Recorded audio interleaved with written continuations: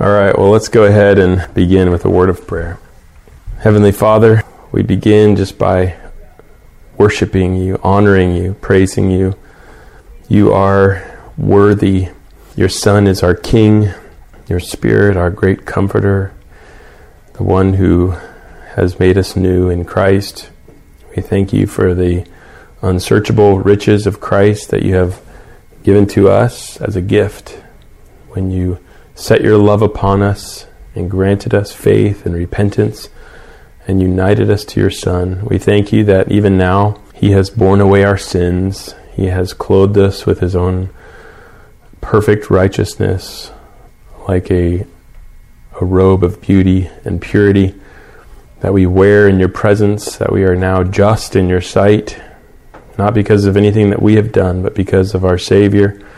And we thank you that he has sealed us with the Spirit, that he's filled us with the Holy Spirit as the Spirit of Christ, presence of our Savior with us even now. We thank you that the Spirit marks us off as the possession of Christ. And we thank you for that day of redemption that's coming, when he will come to take what belongs to him. We will be raised to be with him forever. We thank you for the hope that we have of a day when the troubles of this life will be past, fears will be gone, and there'll be no more sorrow or pain or death. The former things will have passed away. We long for that day. We say with the church throughout the generations, O Lord, come. And we know as well that with gratitude that the reason why Christ has not returned is because you are patient, not wishing for any to perish, but for all to come to repentance. We thank you that you are gathering in your elect through the preaching of the gospel, and that even now Christ is building his church. And so we wait with gladness and pray that you would raise up laborers to go into the harvest. And we think of our family and our friends, our neighbors, even this holiday season, as we may be gathering with family who are not believers. We pray for them. We pray for their souls, that you would draw them to Jesus Christ, that you bring that good news to them once again, open their hearts to respond to it as you did with Lydia in this city of Philippi so long ago. And we pray that you give us hearts of joy, hearts of gratitude, hearts that are bold to proclaim Christ. And even this morning, as we open up your word and examine the book of Deuteronomy, as we continue to make our way through the Old Testament, we pray that you would illumine our minds, help us to understand your word better. And even as we take this overview look of the Old Testament, that you would give us a deeper understanding of it and how it anticipates and finds its consummation in the Lord Jesus. And Father, we just pray that so that we might know you better, that we might know your Son more and grow in the grace and the knowledge of Christ. And so we pray that you would guide me along, help me to teach well and effectively, and we pray it in Jesus' name. Amen. Okay, so you can see where we're at. We're going to finish the Pentateuch today. Pentateuch means what again? 5 books. All right, first 5 books of the Bible. We're going to finish up in Deuteronomy today. Just a few introductory items about Deuteronomy here. That's a photograph of Moses preaching this final message of his to the nation of Israel. This is part 5 of the Pentateuch, and you can see that Numbers, the book of Numbers, ends with the nation of Israel camped on the verge of the Jordan in a place called the Plains of Moab.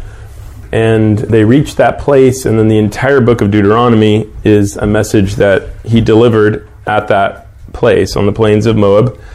And in fact, Deuteronomy chapter 1, verse 5 sort of indicates that that's the location where this message of Moses that we call Deuteronomy was delivered. It says, beyond the Jordan in the land of Moab.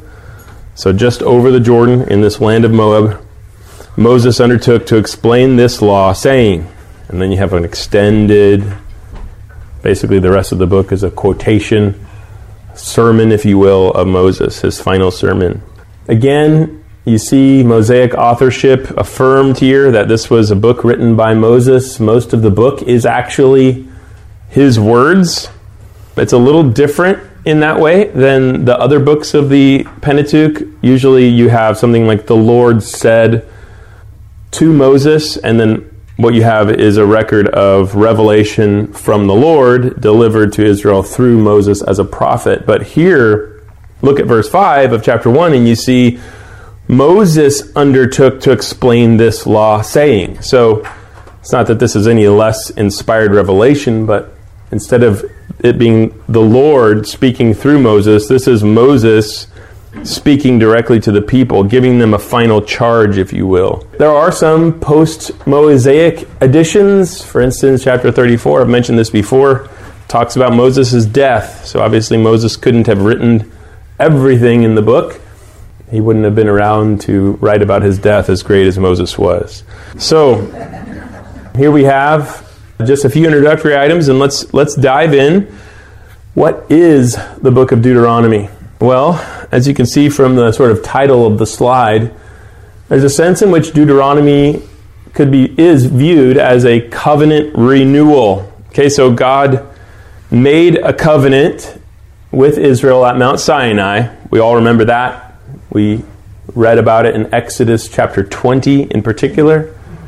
The Lord descended on the mountain. The people drew near to the mountain. He spoke to them, and then there was a covenant ceremony in the ensuing chapters. Now, that covenant doesn't need to be remade. It's already been made with the nation as a whole. But we have a situation here where the Exodus generation had rebelled against God at Kadesh. You remember Numbers chapter 13 and 14 is the infamous incident where they threatened to stone Moses and Aaron and to go back to Egypt. And God said, "Excuse me, you will not do that. But none of you are going to enter the promised land. This entire generation is going to die in the desert." So he condemned them to wander for 40 years as a punishment. And he was going to bring the next generation of Israelites into Israel, into the promised land, instead of the Exodus generation. So now you have a new generation of Israelites. By the time you get to the end of the book of Numbers, you have a new generation. The Exodus generation, their children are now the adults. And they had been brought through the wilderness at the end of the 40-year wandering period, and there they are on the verge of the Jordan, about to enter into the land of Canaan. And what an appropriate time to enter into a covenant renewal, to renew their covenant with God. A new generation. Moses leads them to reaffirm their commitment to keep the covenant that God had made with them as a nation at Mount Sinai.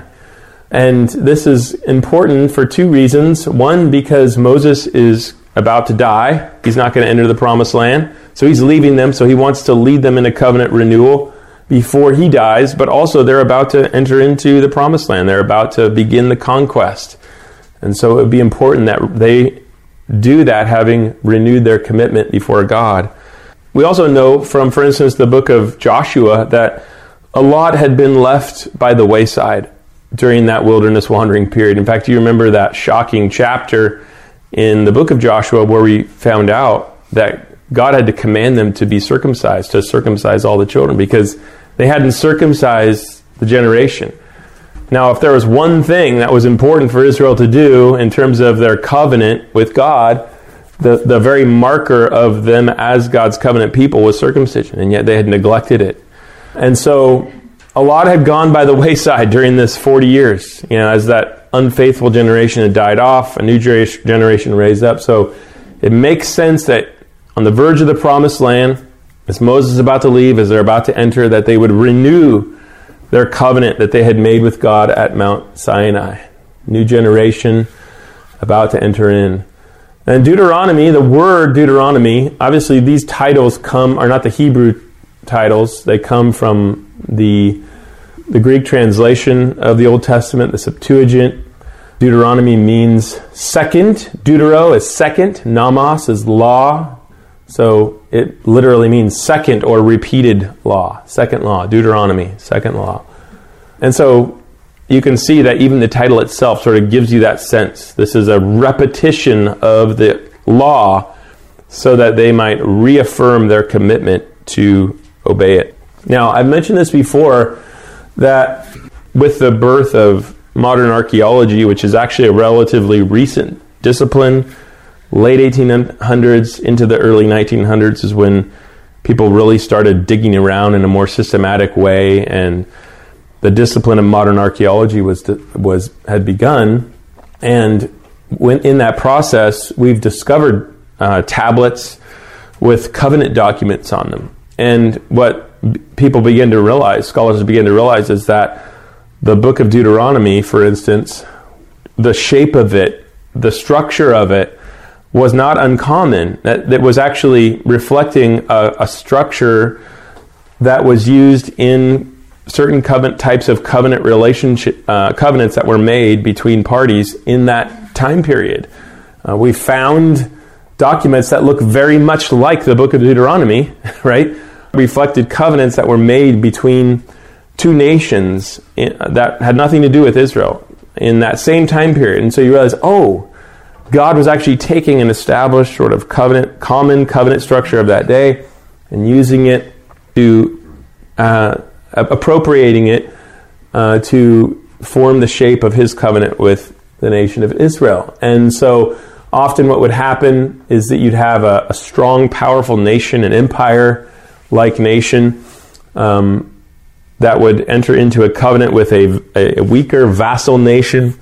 And so these covenant documents that we found have been called suzerain vassal covenants or suzerain vassal treaties, because they reflect a covenant made between a powerful suzerain nation and their vassal nation that they're making an agreement with. And what we see is that the suzerain vassal treaties have a common structure. At least a few copies of suzerain vassal treaties that we found, there's a common structure. It's not necessarily that everything is in this exact order, but these are the basic elements. There's a preamble where the parties are identified.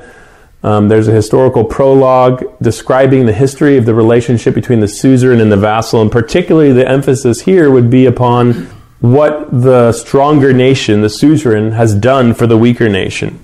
And then that sets up the terms of the relationship between the suzerain and the vassal. And there are obligations placed upon the suzerain, but the emphasis is upon what the vassal nation must do to keep their covenant with the suzerain nation. And then you'd have actual documents, written documents of the treaty. Witnesses were called. Usually in the copies that we found, the witnesses that were called would be the gods of those nations. And then blessings and curses. Blessings if the vassal keeps the covenant, and punishments if they break it. Now what we find is that Deuteronomy follows that same sort of structure with a little bit different order. There is a preamble, verses 1 through 5, where Yahweh, the Lord, the suzerain, and Israel, his vassal nation that he's entering into a covenant with, are identified. There is a historical prologue where Moses recounts the history of the relationship with God, between God and Israel. And what we see here, though, is that he doesn't go back all the way to the beginning. In this covenant renewal, which takes the form of a suzerain vassal treaty, he just traces the history of God's dealings with them since the Exodus, right? And then in the stipulations, he's reiterating the law that God had given them at Mount Sinai. Now, it's not exactly the same as what you find, for instance, in the book of Exodus and Leviticus and Numbers, but it's a summary, contains some of the things, some of the main things. So, for instance, it starts with the Ten Commandments, and then it includes a lot of the laws that were given at Sinai. And then there's the blessings and curses laid out in Deuteronomy 27 through 30. Blesses for Israel keeping the law of God, curses for breaking it. There's mention of the documents being written at the end of that in chapter 31, particularly in verses 9 and then 24 and 25. It talks about Moses writing everything in the book of the law. And in fact, we'll walk through this in more detail as we go along, but this is just giving you reference points. And then there's witnesses called to testify. In fact, he identifies 3 witnesses. In fact, let's look at this real quickly. If you turn to Deuteronomy 31, you see in verse 19, the first witness, now therefore write this song, which would be in the next chapter, the Song of Moses, and teach it to the people of Israel, put it in their mouths, that this song may be a witness for me against the people of Israel. And then if you look at verse 26, take this book of the law, the covenant documents that Moses had written, this book of the law, and put it by the side of the ark of the covenant of the Lord your God, that it may be there for a witness against you. So the book of the law is another witness. And then in verse 28, assemble to me all the elders of Israel, the tribes of your officers, that I may speak these words in their ears, and call heaven and earth to witness against them. A third witness. So the point being that Deuteronomy is a covenant renewal that takes the shape of a typical suzerain vassal treaty where God, the Lord, Yahweh, is the suzerain, Israel is his vassal, and this is the basic structure of a suzerain vassal treaty shapes the book of Deuteronomy. Now, there's not a new covenant being made here, of course. It's just a reiteration, a reaffirmation of the original covenant. And in fact, an old Reformed scholar named Meredith Kline has actually made the argument that I actually reflected this in my treatment of earlier books, that the entire Pentateuch, in one sense, reflects this same suzerain vassal covenant structure, helping you to see that all of these 5 books are essentially covenant documents, defining this relationship between Israel and God. Okay, yeah. Of course, we're hearing like the stipulations and Deuteronomy being the second. Yeah. And he wrote it apparently roughly 40 years later, right? After the first. Earlier when we were doing this, it seemed like that another element was that this was almost like he took the opportunity here to close up some loopholes from the first one. Like anytime a law is given, then there's a time where it's challenged or things happen, and then later they come along, okay, we see what you guys do with us, now we need to kind of tighten things up a little bit so you don't slink through the cracks.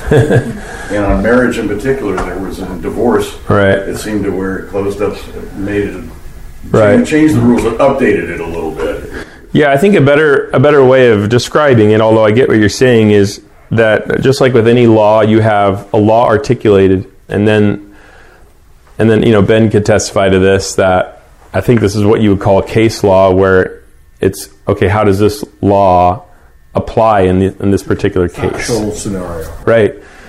So there's a lot of, there's that, an expansion upon, in other words, how does the law apply in different scenarios? So you have a law like, you shall not commit adultery, right? That is going to define, in a general way, the marriage relationship. Obviously, you have other things in the Pentateuch that address marriage.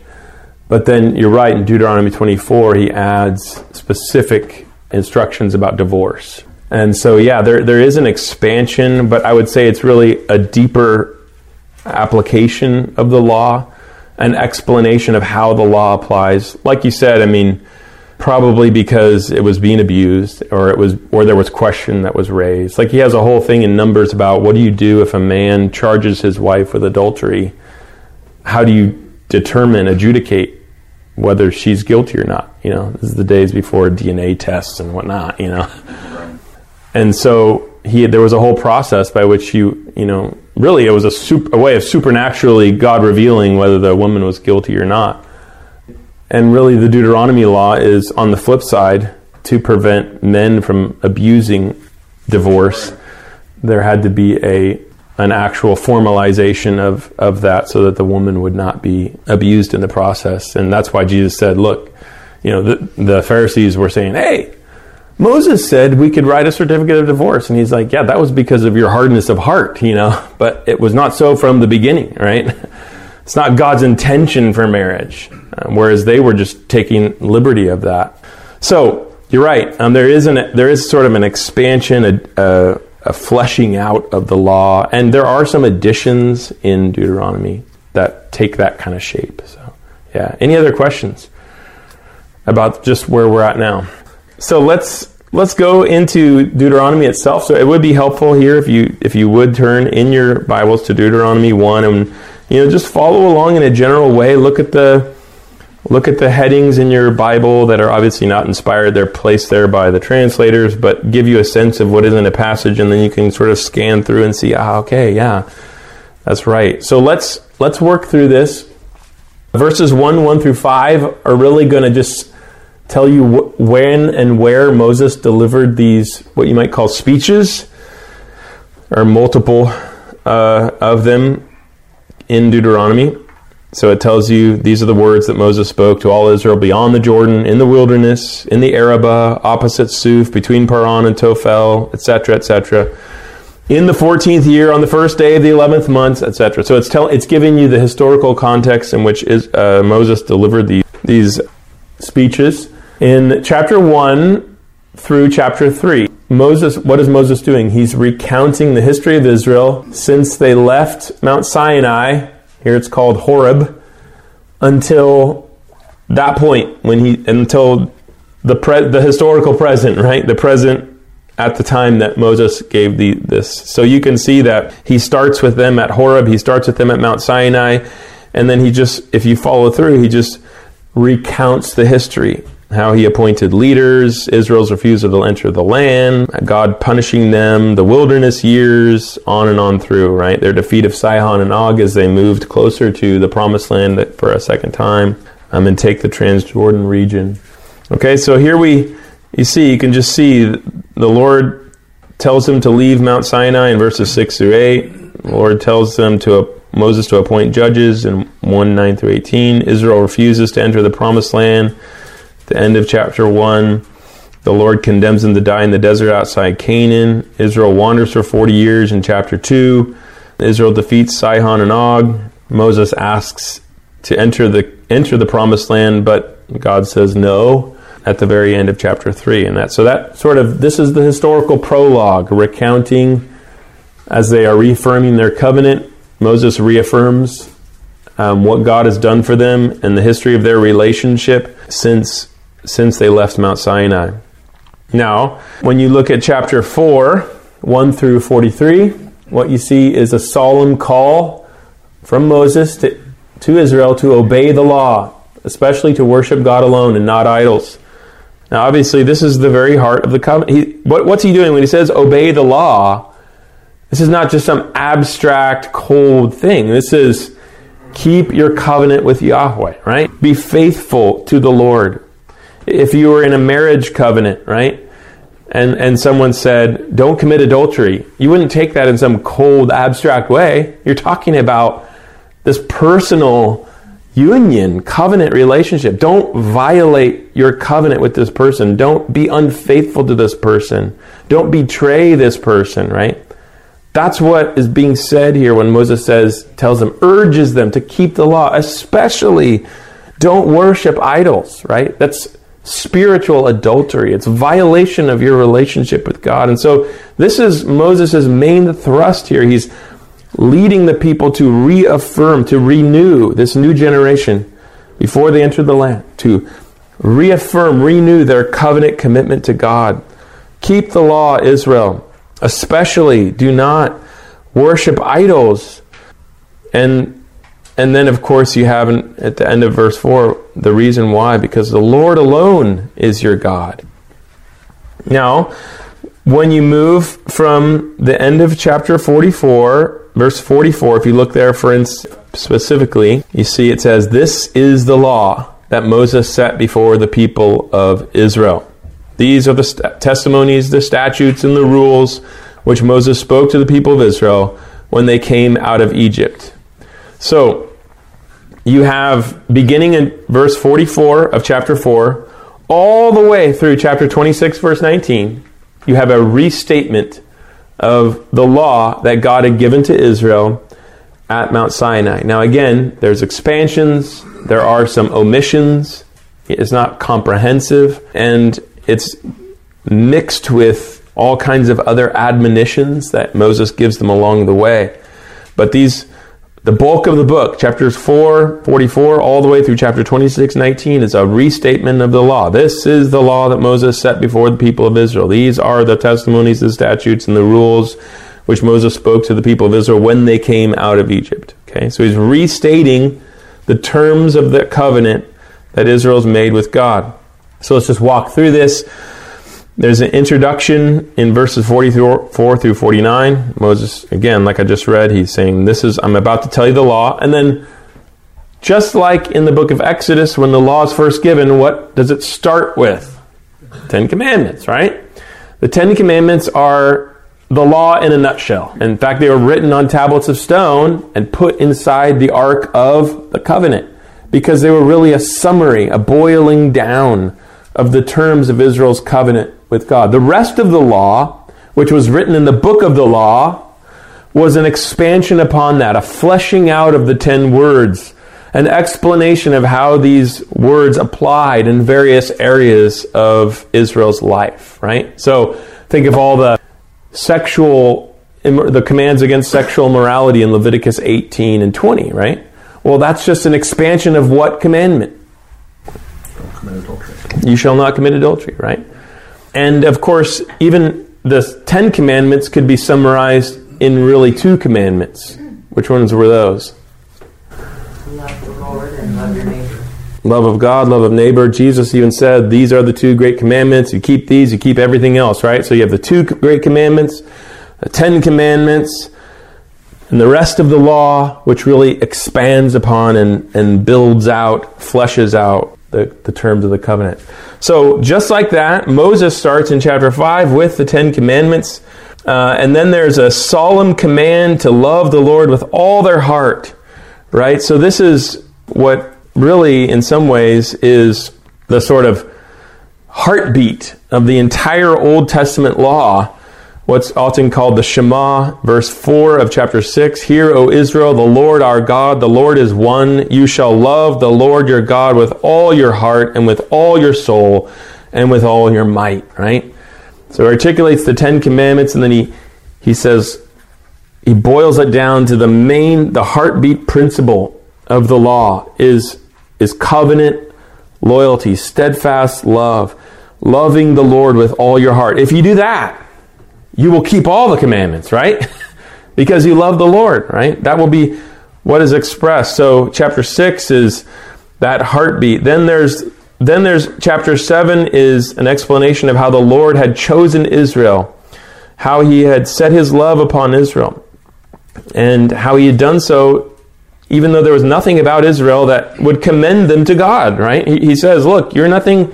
It's not like you were some special nation. I looked out over the nations and I picked out the best one for myself. He says, no, there was nothing about you that was particularly attractive. He says, I just chose you because I chose you, right? I set my love upon you. And that's why you're my covenant people, not because you're better than the other nations.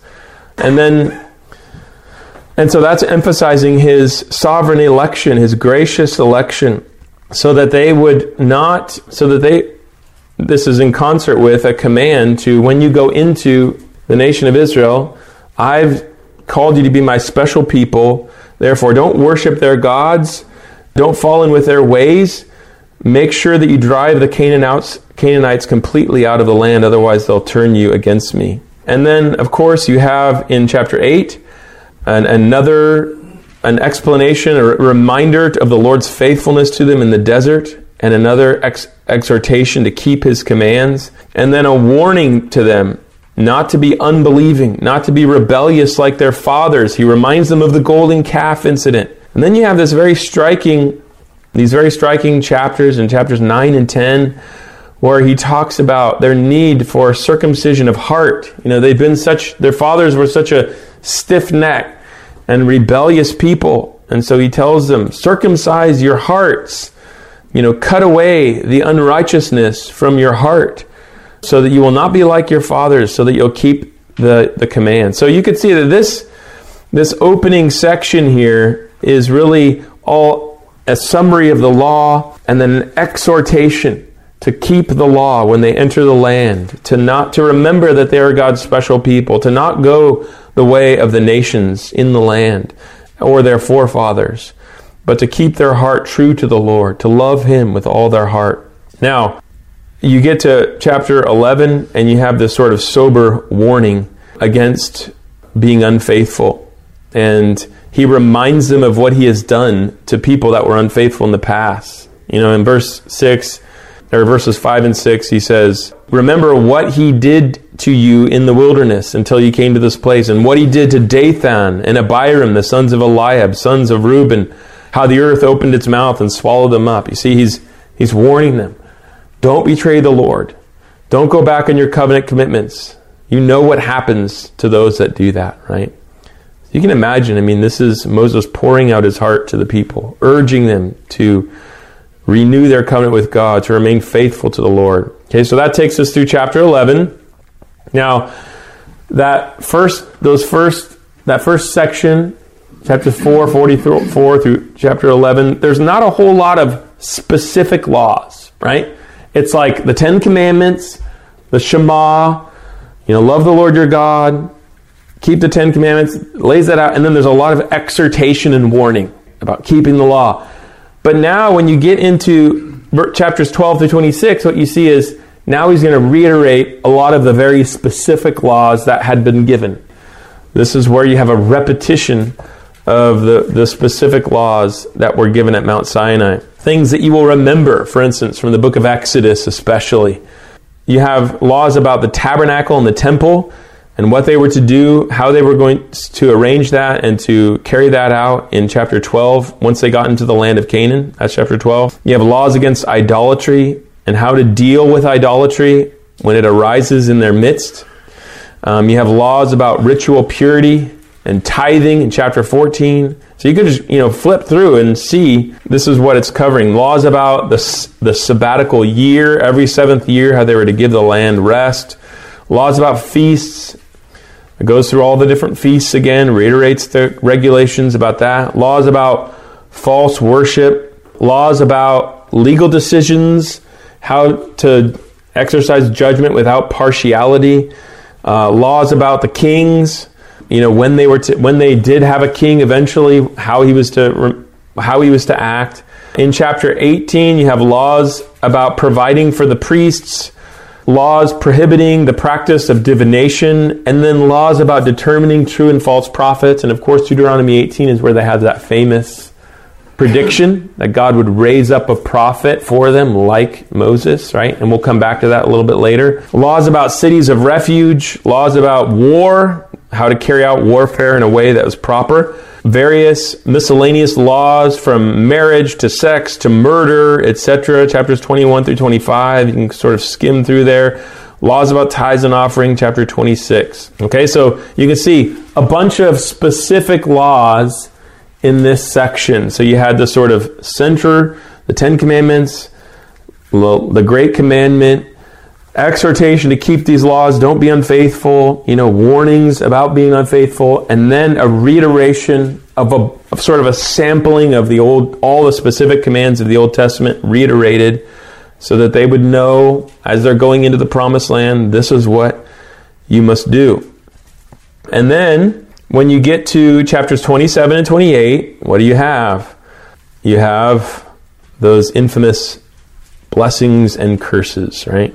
And once again, as you read through these, at chapter 27, Israel is commanded to renew their covenant. So this is where you actually see the command to renew the covenant, right? Now Moses and the elders of Israel commanded the people, saying, keep the whole commandment that I command you today. On that day you cross over the Jordan to the land that the Lord your God is giving you. You shall set up large stones and plaster them with plaster. You shall write on them all the words of the law when you cross over to enter the land that the Lord your God has given you, land flowing with milk and honey, as the Lord, the God of your fathers, has promised him. When you've crossed over the Jordan, you shall set up these stones concerning which I command you today on Mount Ebal, and you shall plaster them with plaster. And there you shall build an altar to the Lord your God, an altar of stones. You shall wield no iron tool on them. You shall build an altar to the Lord your God of uncut stones, and you shall offer burnt offerings on it to the Lord your God, and you shall sacrifice peace offerings. And then he says, and you shall write on them, on the stones, all the words of this law very plainly. Now, that's actually commanding them to renew their covenant, to have a covenant renewal ceremony again once they cross over into the land of Canaan. And I actually showed you, we covered how they did that in Joshua, in the book of Joshua. In fact, what you see is that really the history of Israel has repeated covenant renewals. repeated instances where they go back and they renew their commitments to God. They don't redo the covenant, but they renew the covenant. Now, then you get to chapter 28, and you have the blessings for obedience. It's 14 verses, and then you have the curses for disobedience, which is verses 15 through 68. All right? Yeah, it's longer. Why do you think that is? Yeah, like if you tell your child, if you obey, this is the good thing that's going to happen. But if you disobey, these are all the bad things that are going to happen. It's because you kind of expect one outcome over the other. I think the reason why this is the way it is because there's an expectation on Moses' part of what's going to happen. He knows the hearts of the people. And so then you have a final charge by Moses, chapter 29 and 30. The covenant is renewed in chapter 29. Moses summons all Israel, right? He reiterates the law to them, and they renew the covenant with God, having heard all the stipulations. And then there's this sort of famous charge in chapter 30 where he kind of lays before them, I'm laying before you the way of life, the way of death. Choose this day, what are you going to do, right? So there's just this forceful emphasis on Moses' part as he's about to leave them and they're about to enter the land. Keep your covenant with God. Choose the way of life. Don't choose the way of death. Okay. And then finally, you have chapters 31 through 34 really devoted to the transition from Moses to Joshua. As you move from, Moses is going to pass off the scene, he's going to die, and Joshua is going to come in. So the law book is finished in chapter 31, and Joshua is commissioned in chapter 31. Moses gives his song to Israel, reminding Israel of God's faithfulness in chapter 32. And then Moses' final blessing to Israel in chapter 33. And then Moses dies and is replaced by Joshua in chapter 34. Okay, so that's sort of the book. Any questions in terms of the outline of the book? We saw the sort of covenant structure that it has. Sort of walk through each of the sections. Any questions? Okay. Well, let's get to what does Deuteronomy teach? Well, on the one hand, I think it reiterates for us a pattern that is really, I think, it reiterates the structure of the Old Covenant. And the Old Covenant, as you look at the bigger picture of the Bible, the Old Covenant, that is the covenant that God made with Israel at Mount Sinai, really establishes an ideal pattern for God's relationship with his elect, with his people. And I'm not saying that the covenant is not without, the Old Covenant is not the ideal covenant in every way. What I'm saying is it lays out a pattern.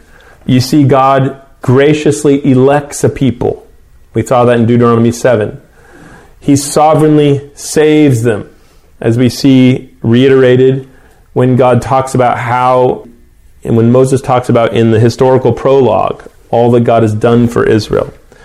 He enters into a covenant relationship with his people. And by the way, what is the very first covenant relationship that you see in the Bible? Anyone want to?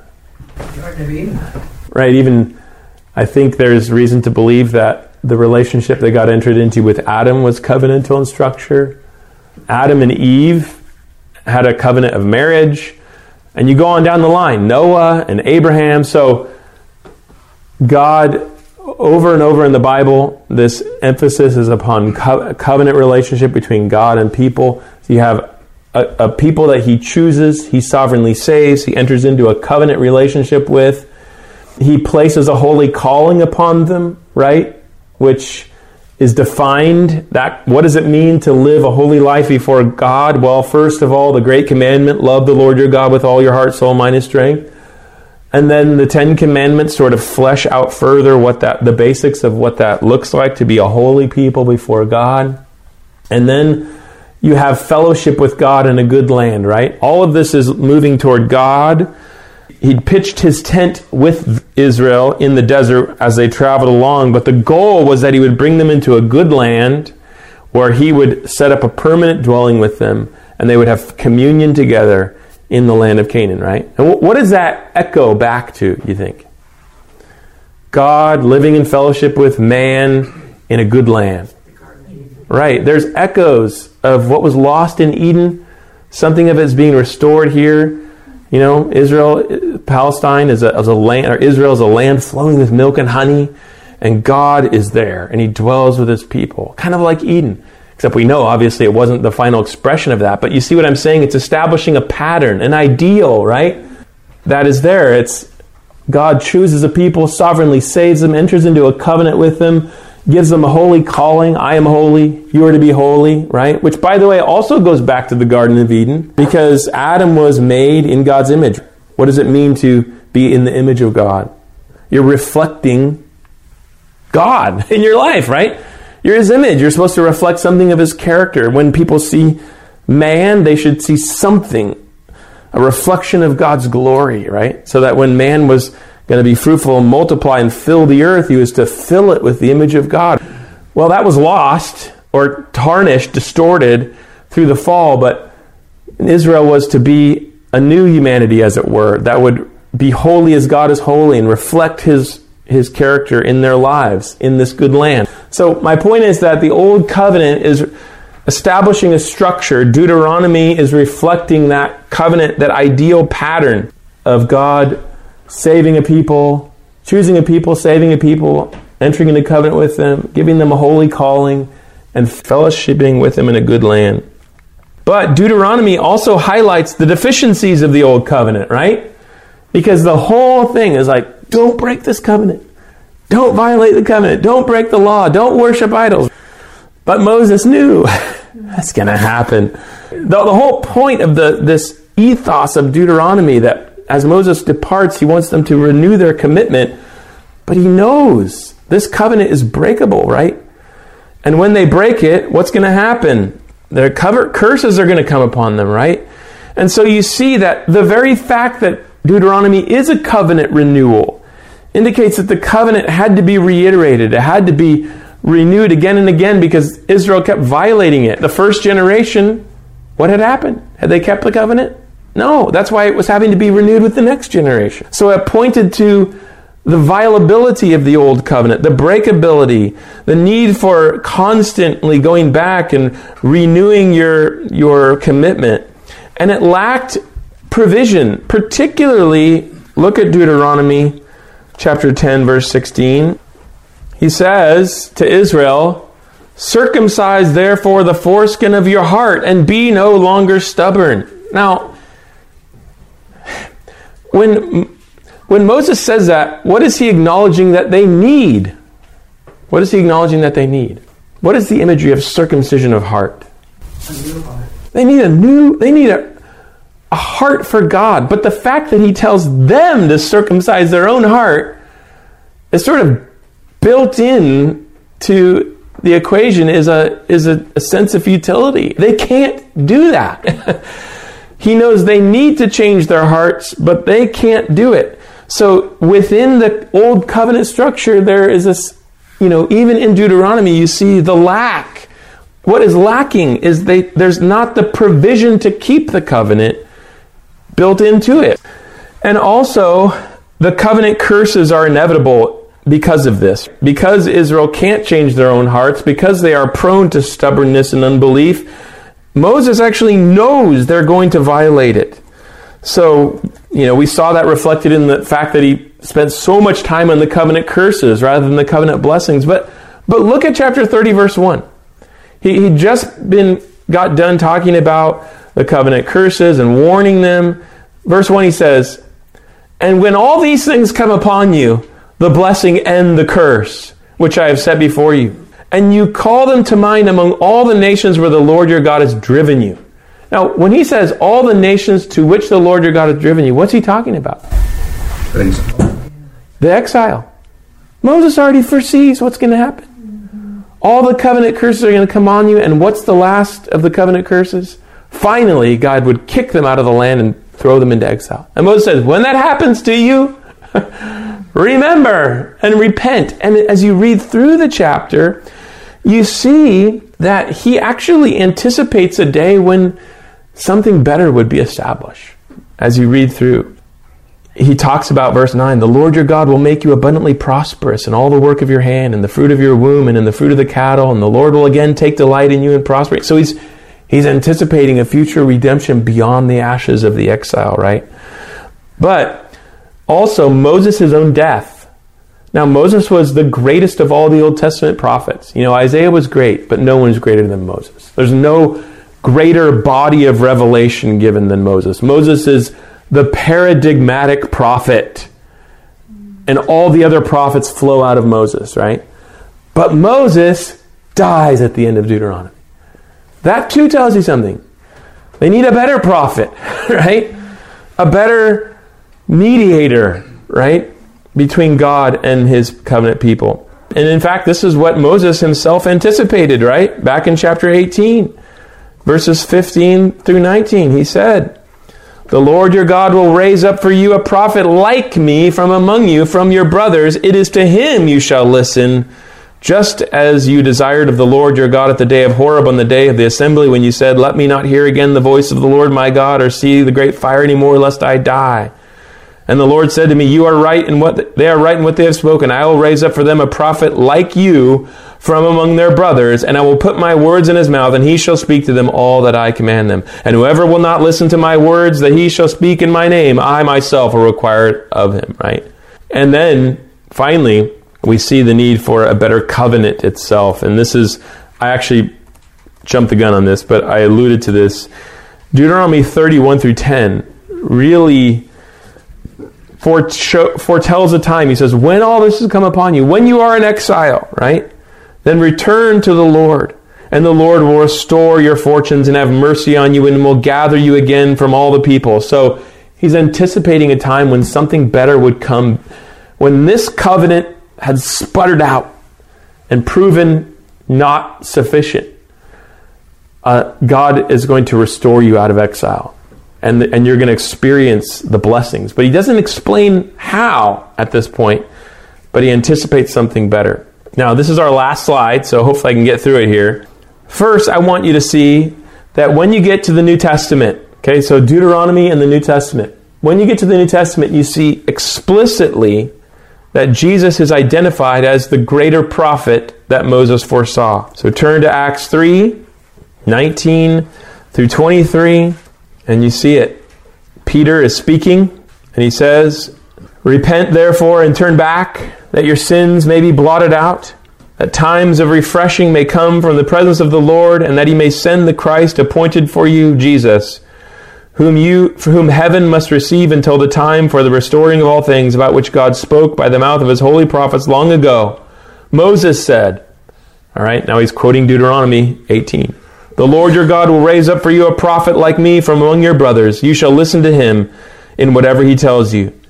And it shall be that every soul who does not listen to that prophet shall be destroyed from the people. And then he says, and all the prophets who have spoken from Samuel and those who came after him also proclaim these days.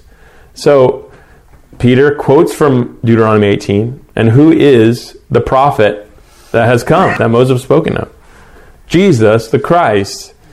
And the days of Jesus are the days that all the prophets were anticipating, the days of restoration. And in fact, I want to point out that Moses went up on the mountain and delivered the law, received the law from God to the people.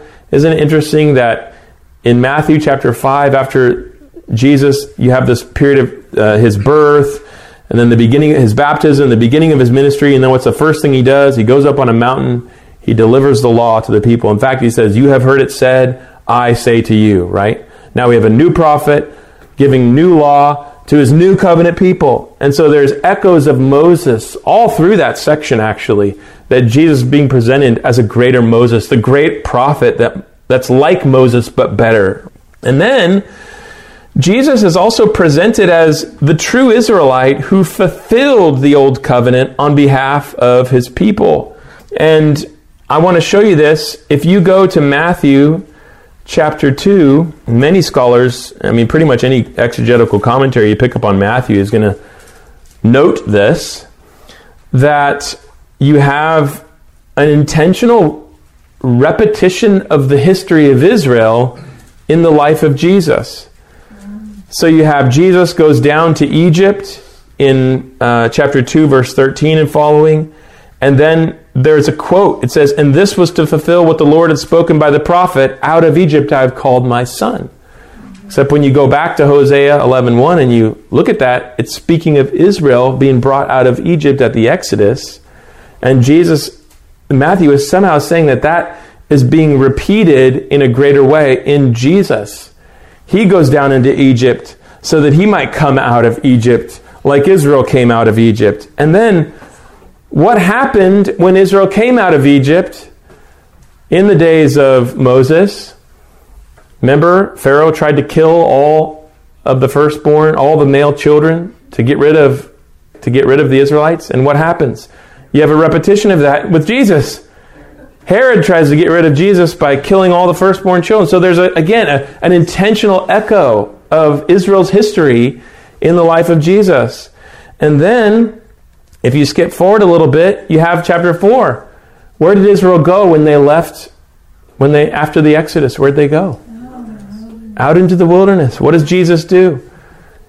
After fasting 40 days and 40 nights. By the way, how many years was Israel in the wilderness?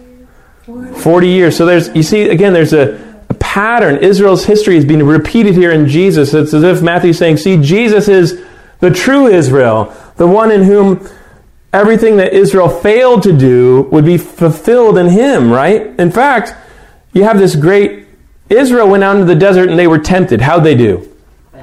Bad. Jesus goes out into the desert. He's tempted by Satan himself. Echoes of the Garden of Eden. And echoes of Israel's history. But how does he do? Yes. Unlike Adam, unlike Israel, he resists the devil. In fact, he quotes the Word of God 3 times. And what book of the Bible does he quote from? Deuteronomy 3 different times, right? So what's the point?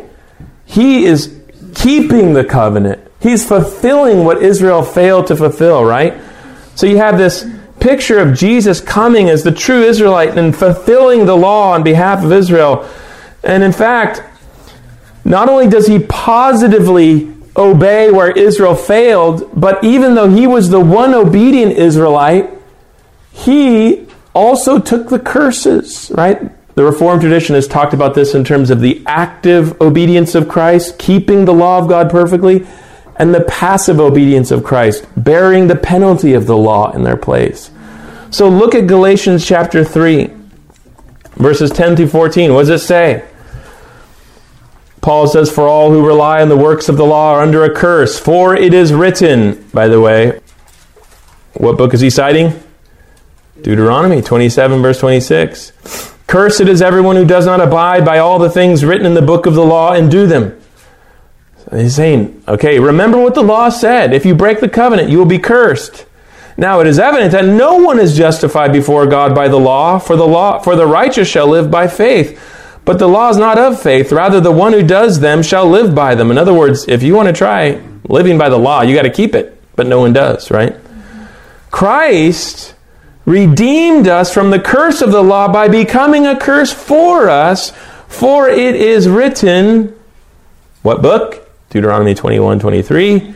"Cursed is everyone who is hanged on a tree, so that in Christ Jesus the blessing of Abraham might come to the Gentiles, so that we might receive the promised Spirit through faith." You see, the New Testament emphasizes that Jesus came as a true Israelite to succeed where Israel failed in keeping the law, and then bearing the curses of the law in the place of his people, so that the blessing of God might finally come. Because the blessing was there for those who obey, right?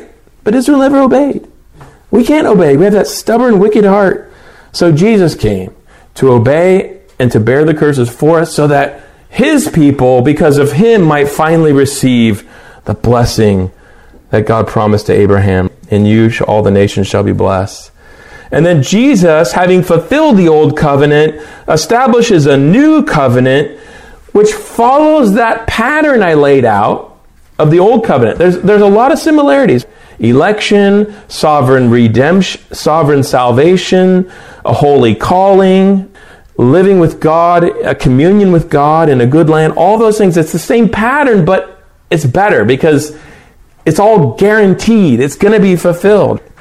So there's gracious election, sovereign salvation, holy calling, fellowship with God in a good land. But it's a better covenant because, as the writer of Hebrews says, it's based on better promises, right? So actually turn to Hebrews. Keep your finger in Galatians 3, if you will, but turn to Hebrews chapter 8, verse 6.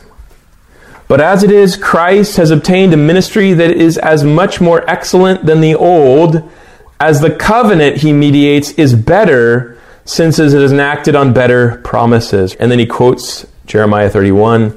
So Christ established a new covenant that was better than the old because it's based on better promises. And how is it better? What are these better promises? Well, for one thing, the new covenant isn't breakable. Why? Because the conditions are fulfilled, not by us. If it was dependent on us, it would be broken. But God, Christ comes, the true Israelite, the second Adam, and through his obedience and through his curse-bearing death, he fulfills the terms on our behalf as our representative covenant head so that we are righteous in him. And there's no worry that it's going to be broken because Christ is perfect. And what was the thing that wasn't provided in the Old Testament that Moses knew they needed? Circumcise your hearts, right? Well, the New Testament provides that circumcision of heart. We call it regeneration or being born again of the Spirit. Paul talks about this in Romans 2:29. But a Jew is one inwardly, and circumcision is a matter of the heart by the Spirit, not by the letter. So you see, Paul is already talking about a circumcision of the heart that's provided by the Spirit. Well, that's the blessing of regeneration in the New Covenant. Remember, Jeremiah talked about it. I'll write my law, not on tablets of stone, but on your heart. Paul talks about it. He describes it as the circumcision of Christ. That's what I think is being referred to here. In him also, you were circumcised with a circumcision made without hands. It wasn't that bodily removal of the foreskin, but the putting off of the body of the flesh by the circumcision of Christ, right? It's the death to your old sin nature and the new life you have. This is the circumcision that Christ provides, a circumcision made without hands, so that Paul could say in Philippians 3, we are the true circumcision. Those who have been circumcised with the circumcision of Christ by the Spirit, that is, we've been regenerated. And then the curse was borne by Jesus, like we already saw in Galatians 3, so that we're no longer under a curse, and the blessings are guaranteed. If you go back to Galatians 3, Christ redeemed us from the curse of the law by becoming a curse for us, for it is written, cursed is everyone who is hanged on a tree, so that in Christ Jesus the blessing of Abraham might come to the Gentiles, so that we might receive the promised Spirit through faith. So the blessing is secured not through our covenant faithfulness, but through Christ's. And that makes the new covenant so much better, right? I mean, it can't get better than that. And then finally, this is a covenant that is eternal. Okay, nothing's going to come along. The old covenant had to be replaced. Nothing's going to come along and replace the new covenant. Nothing. Hebrews 9:15. Therefore, he is a mediator of a new covenant, so that those who are called may receive the promised eternal inheritance. Since a death has occurred that redeems them from the transgressions committed under the first covenant. Christ died to redeem us from the curses of the old covenant and to mediate a new covenant by which we receive an eternal inheritance. There's going to be no more need for anything to replace the new covenant. In fact, at the end of the book, chapter 13, verse 20, the writer of Hebrews says, now may the God of peace, who brought again from the dead our Lord Jesus, the great shepherd of the sheep, by the blood of the eternal covenant, equip you with everything good that you may do his will. So there's a sense in which you have covenant, covenant, covenant, covenant, covenant, covenant, covenant. Nothing needs to replace the new covenant. All right, so hopefully this gives you a sense of, first of all, what Deuteronomy is about in its original context, but also the role it plays in establishing this ideal pattern that both foreshadowed what was to come and within its deficiencies, right? That is, the things that it lacked, not that it was in any way evil or bad, but in the things that it lacked, it pointed forward to the covenant, the better covenant that was to come in Christ. All right, so I want to leave you with this. Read Joshua. Now, I realize that it's probably unrealistic for me to suggest that you read the entire Old Testament, or at least Genesis through Song of Solomon, in 15 weeks. But if you did, that would be awesome. You'd be prepared each week for our study because you had read that book beforehand, and you would have it would be fresh on your mind. So it's just a suggestion, but I know it's a big ask. All right, so let's close in prayer, and then feel free to come talk to me if you have questions. Father, thank you for our time in Deuteronomy this morning. Lord, to think that you have chosen us, as Paul said, before the foundation of the world, sovereignly saved us through a new exodus, through Christ, our Passover lamb, slaughtered for us. To think that you have entered into a covenant relationship with us so that, comparable to the intimacy of a marriage covenant, so that we are called the bride of Christ. To think that you have put a holy calling upon us to be holy as you are holy, but then committed to sanctifying us by the Spirit. That you've regenerated our hearts and that the Spirit is going to make us holy. Even as Paul said to the Thessalonians that God will sanctify us completely. Oh, Father, to think that we will be conformed entirely to the image of Christ. And then to think that we too are headed to a heavenly country where we will enjoy perfect fellowship and communion with you. Something like the nation of Israel with the temple there, but even better, that the whole land will in a sense be a temple because your presence will dwell with us there in fullness. To think of all these things foreshadowed through the types of the Old Testament, of the Old Covenant. Lord, help us to, by studying Deuteronomy, to appreciate with greater clarity and depth and feeling what you have done for us in it.